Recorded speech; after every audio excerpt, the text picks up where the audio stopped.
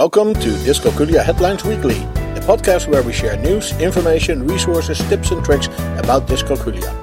You can subscribe to this podcast via iTunes and then search for Dyscalculia Headlines.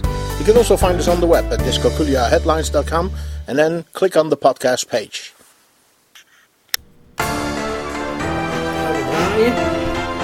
Dus, wat is dit?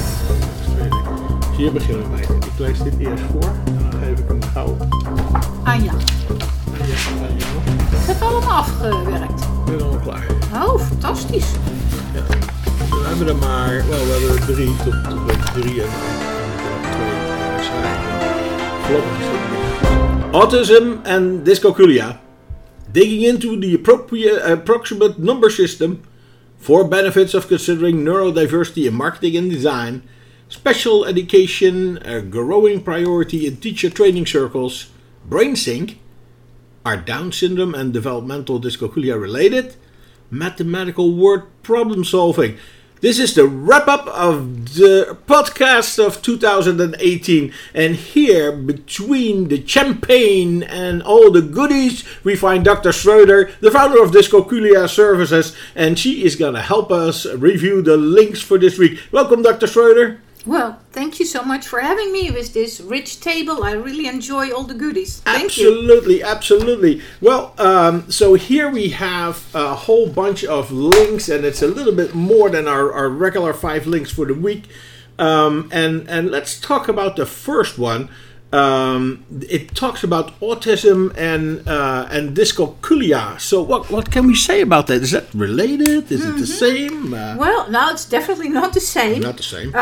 But there's definitely some overlap here in symptoms. And this is about a sophomore in Phoenix who has dyscalculia. And she makes the point that since the movie Rain Man with Dustin Hoffman, everyone in the world thinks that every person with autism is like Rain Man. Yeah, right. In the movie. Indeed. And she compares that with how people think about people with learning disabilities or dyscalculia. Yeah. So the important point here is that students need to be comfortable talking for themselves about their condition and the accommodations they need and deserve, and don't feel embarrassed about it or shy. It is working with what they have, and they try to do their best. They work obviously harder than a lot of other students to master the same content, so they definitely need to get the accommodations that they need. And this video actually shows her talking about her accommodations. It's a great example of how to deal with dyscalculia in a classroom. Okay. Well, super. Thanks for that explanation. The next link is where we're gonna dig into the approximate number system. What is the approximate number system? Well, what can we learn there? Number system is one of the main components of the number sense center, around which everything with dyscalculia kind of revolves. Okay. And what this link tells us is that they were researching the relation between different abilities of kids that were 4 years old. Okay. Now, they had 3 groups. And of 3 activities. There was a non-symbolic numerical comparison task, which means what side of your computer has more dots, or which plate has more cookies. Okay, yeah, it's a bit of a difficult way to express that, right? Comparing. And then a non-symbolic approximate addition task. So they didn't have to say exactly what it was, but to have a rough understanding. Is it bigger or smaller? Bigger or smaller. So if you put 2 dots together with 2 other dots, that the answer is not all of a sudden 8 dots or less than what you started with. And also the third was a standardized symbolic math assessment. That means you write down numbers and you count and so on.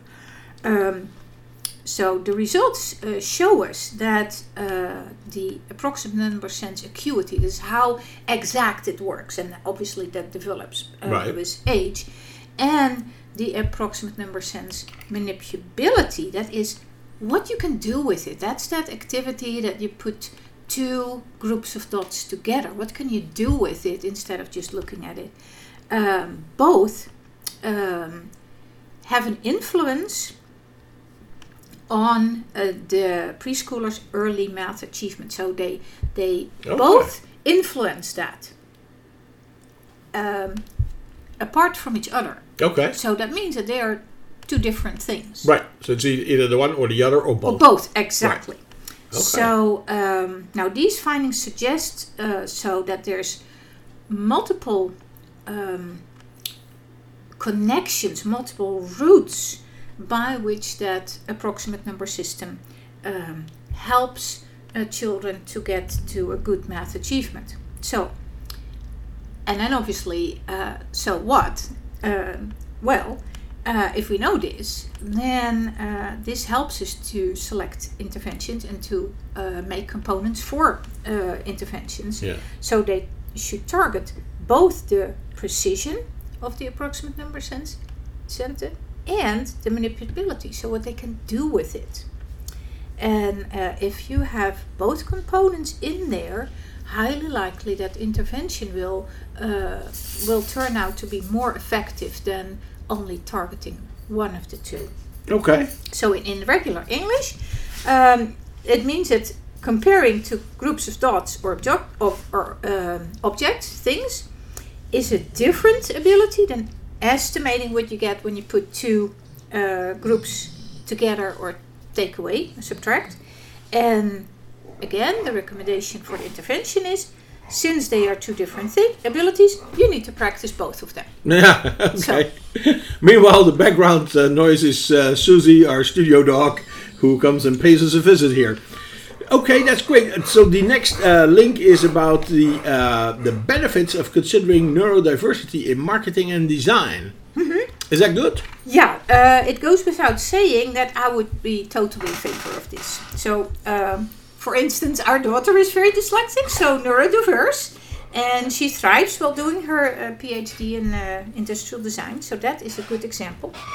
But now, to that article, the neurodiversity movement really wants us to focus on what neurodiverse individuals can bring to the table, not on what they are not able to do, so what their difficulties are, but bank on their strength.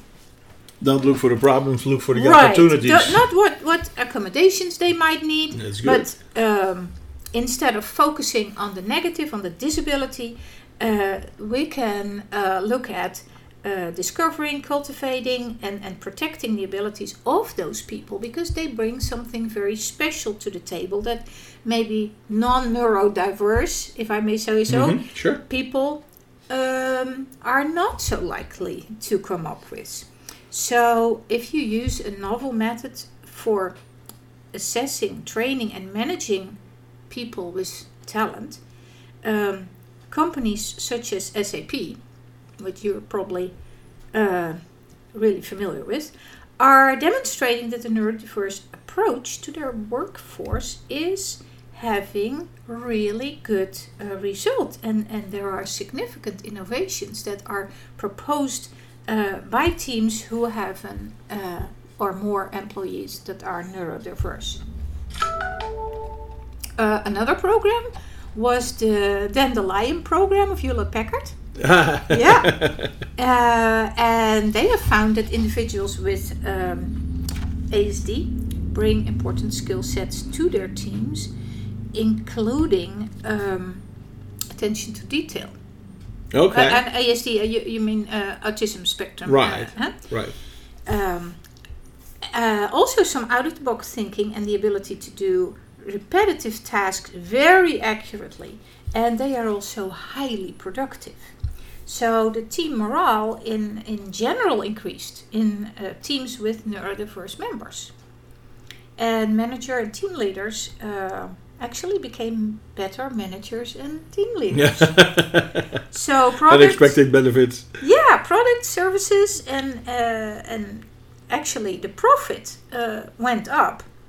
So that is all a very good effect. Now, the neurodiverse employees themselves have demonstrated real positive impact on those large corporations, like I said. For example, at SAP, the teams were instrumental in developing technical change in one of their products, and that resulted in an estimated 40 million saving. That's amazing. So it pays off. It definitely pays off. Absolutely. We're talking to Dr. Schroeder, the founder of dyscalculiaservices.com, and we're looking at the links provided on our website, dyscalculiaheadlines.com. Now, our next link, that must be interesting for you. It's about the fact that special education is a growing priority in teacher training circles.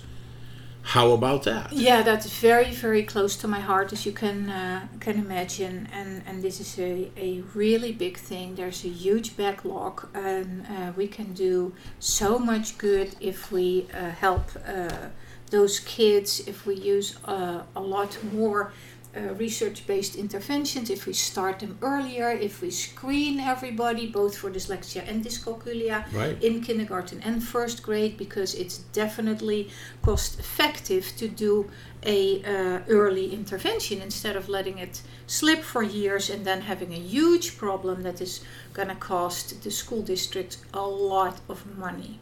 So act early, nip it in the bud. That is the best if you look from a financial point of view.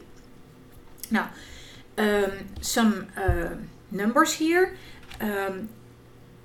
Highly likely, students with disabilities are around 13% of the public school population, and that is according to 2015-16 federal data. Now, because of the inclusion movement, that means that as many as possible students should stay in the regular classroom and educated alongside with non-disabled peers. 63% of those millions of students with disabilities are the majority of their day in general education classrooms. Now, historically, many colleges of education have offered just 1 or 2 courses on special education for their general education teacher candidates. And advocates say, and I again wholeheartedly agree with this, say that is definitely not enough to know how to teach students with such learning disabilities as dyslexia, dyscalculia, dysgraphia, right, and other conditions, not to forget autism and ADHD and hyperactivity. And it is not an easy task that we ask of teachers, that they juggle all these different type of learners in their classroom with a big list of accommodations and sometimes differentiations in their approach. So you really need to be very knowledgeable in this field to be able to deliver what people feel the public school system should deliver. Yeah, I can see that. And we also see this often because I do a lot of presentations for groups of teachers at schools and during their professional development days, and the teachers are blown away about the facts and details about, in our case then, dyscalculia, but I know that our Dyslexia Institute here in Houston has the same experience. So we also do an interactive play, okay, where the teachers at the start of our presentation experience how it is to be a student with dyscalculia, and really struggling with those numbers and having to sit in a classroom where apparently all the other kids get the numbers easily and they are kind of stuck. So I hear back that that's actually a very popular part of the presentation. And it gets the teachers well into the mood to learn about dyscalculia, and also they understand their students better. They now say, so this student was not lazy, they really tried, they put in a lot of effort, and they do need that specific help that is based on developmental learning in math, instead of just going through the motions and doing the pages in the textbook. Okay, well, that's a good explanation. So the next one has a sort of mysterious title, Brain Sync. And it sounds a little bit like May the Force be with you. What is happening here? Well, we already knew that when small children, infants, are playing with just little things and toys and whatever objects they have, their attempts to pay attention to things are connected, accompanied by bursts of high frequency activity in their brain. So they really engage in this multisensorial hands-on learning. Now, they have measured the brain activity of the parents at the same time, and it turns out that they have similar bursts of activity in their brain. Yeah, but at the same these time. bursts are patterned after the infant's activity. Oh, that's funny. And attention, and not the parent's own attention. So there's an interplay here that's really interesting. And our findings suggest that when a baby pays attention to things, the adult's brain tracks and answers kind of what their little one is looking at, as if their infant's actions were echoed in the brains of the parents. And they also found out that where the parent's brain is more responsive to the child sustains their attention for longer. It's a very interesting study, the interplay between the attention of the little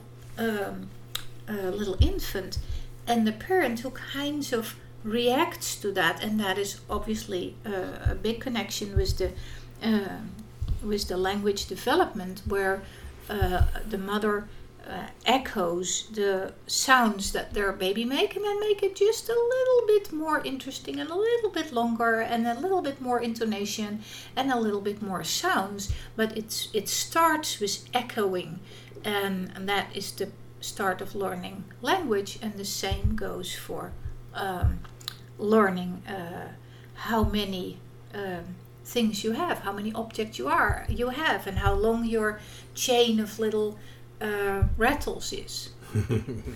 I cannot help myself, but I have that picture in my mind of these parents with like a helmet on with sensors, and these kids with a helmet on with sensors, and then playing together. Sounds like a disastrous situation. But anyway, good research. I'm glad that they do this for us.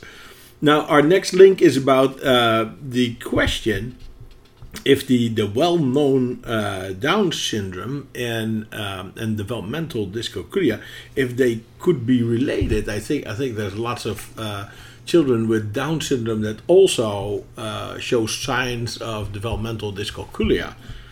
And so how would that be? Have they done any research into that? From my own experience, I have tutored a few children with, and still am tutoring a student with Down syndrome. And the books that you can find about how to teach math to students with Down syndrome have a lot of overlap. They usually do not go as deep, but they have a lot of overlap with the beginning books about how to do a dyscalculia intervention. And there's even one program that mentions, there's some research done that it actually works well for some students with Down syndrome, and that program is called Stern Structural Arithmetic, which is very, very visual and hands-on based, more than most of the other intervention programs. And it has proven to be effective with those type of students too.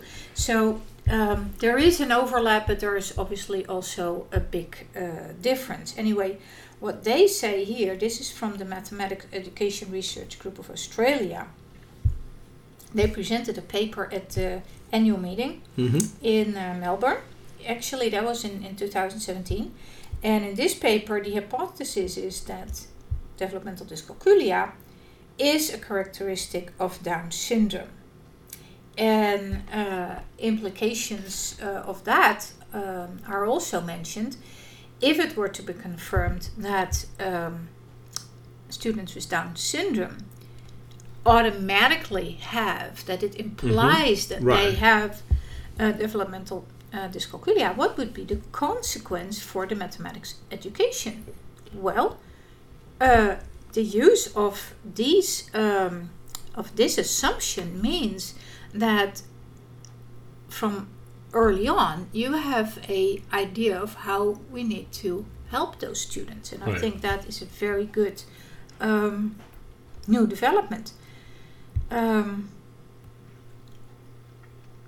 And one of the things that they have tested here is a kind of prosthetic device that would overcome the calculation impairments in the brain. Okay.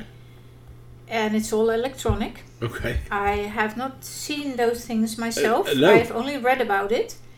But if that would become readily available, if we can use that routinely, there is obviously a possibility for helping those students with mathematics and studying what it does. Right. And then you avoid the problems that medication could have longer term. So, okay.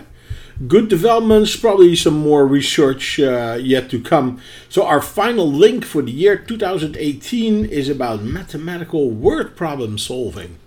So what can we learn there?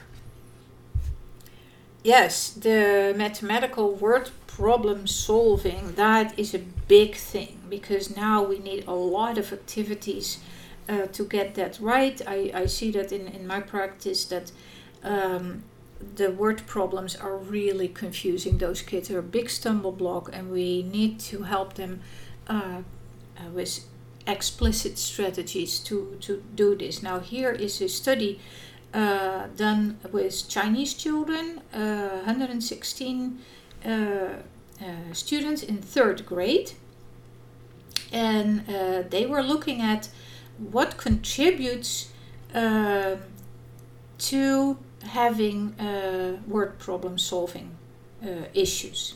Now, this research suggests, and of course they have been controlling for age and nonverbal IQ, because these are already known factors. But if that is equal, what was significantly associated with having mathematical word problem solving issues? First of all, working memory. Okay. Then the math fact fluency, and then reading comprehension and math anxiety. Now, that sort of outlines what we need to work on with the children. Exactly. So those are the highlights. That is important. Let's take that math anxiety away, and that gets us about halfway. It definitely gives educators and parents an indication on how we can help those kids with their word problems. And at first, we as teachers can observe to see what type of mistake children make. And if one type of mistake is occurring over and over, then it indicates that we need to direct our intervention in that way. So it might happen because a child shows difficulties in processing multiple pieces of information, so that's your working memory. Then they might need visual structural help, visual organizers to take away that they have to work in their head with the structure of solving and the numbers at the same time. Then sometimes the issue is with comprehending the problem, with reading the problem. And for some other kids, the problem might be in retrieving basic math facts. Well, if that's so, then we know what we can do to overcome these problems and to pinpoint our approach to help the child. Yeah, very nice. Good study. Yeah, right. Definitely. Well, that wraps up 2018. Thank you, Dr. Schreuder, for being here, being with us the whole year, having all your valuable contributions to this work. We wish you happy holidays, safe travels if you're going to go overseas, I understand. And we hope to see you back in 2019. And to all of our listeners, we hope you have happy holidays and have a happy and healthy 2019. Absolutely. Very, very happy New Year to all of you. And I hope to see you back in the new year. Hear you back. Dyscalculia Headlines Weekly is a production from dyscalculiaheadlines.com. You can find us on the web at dyscalculiaheadlines.com, and we are on Twitter at dyscalculiahead. You can also find us on Facebook. We have a board on Pinterest and on Flipboard. Search for Dyscalculia Headlines or follow the links on our webpage. You can send your questions, comments and contributions to communications@dyscalculiaheadlines.com, and we may even discuss it in one of our upcoming podcasts. We hope this was useful for you, and until next week, you can count on us.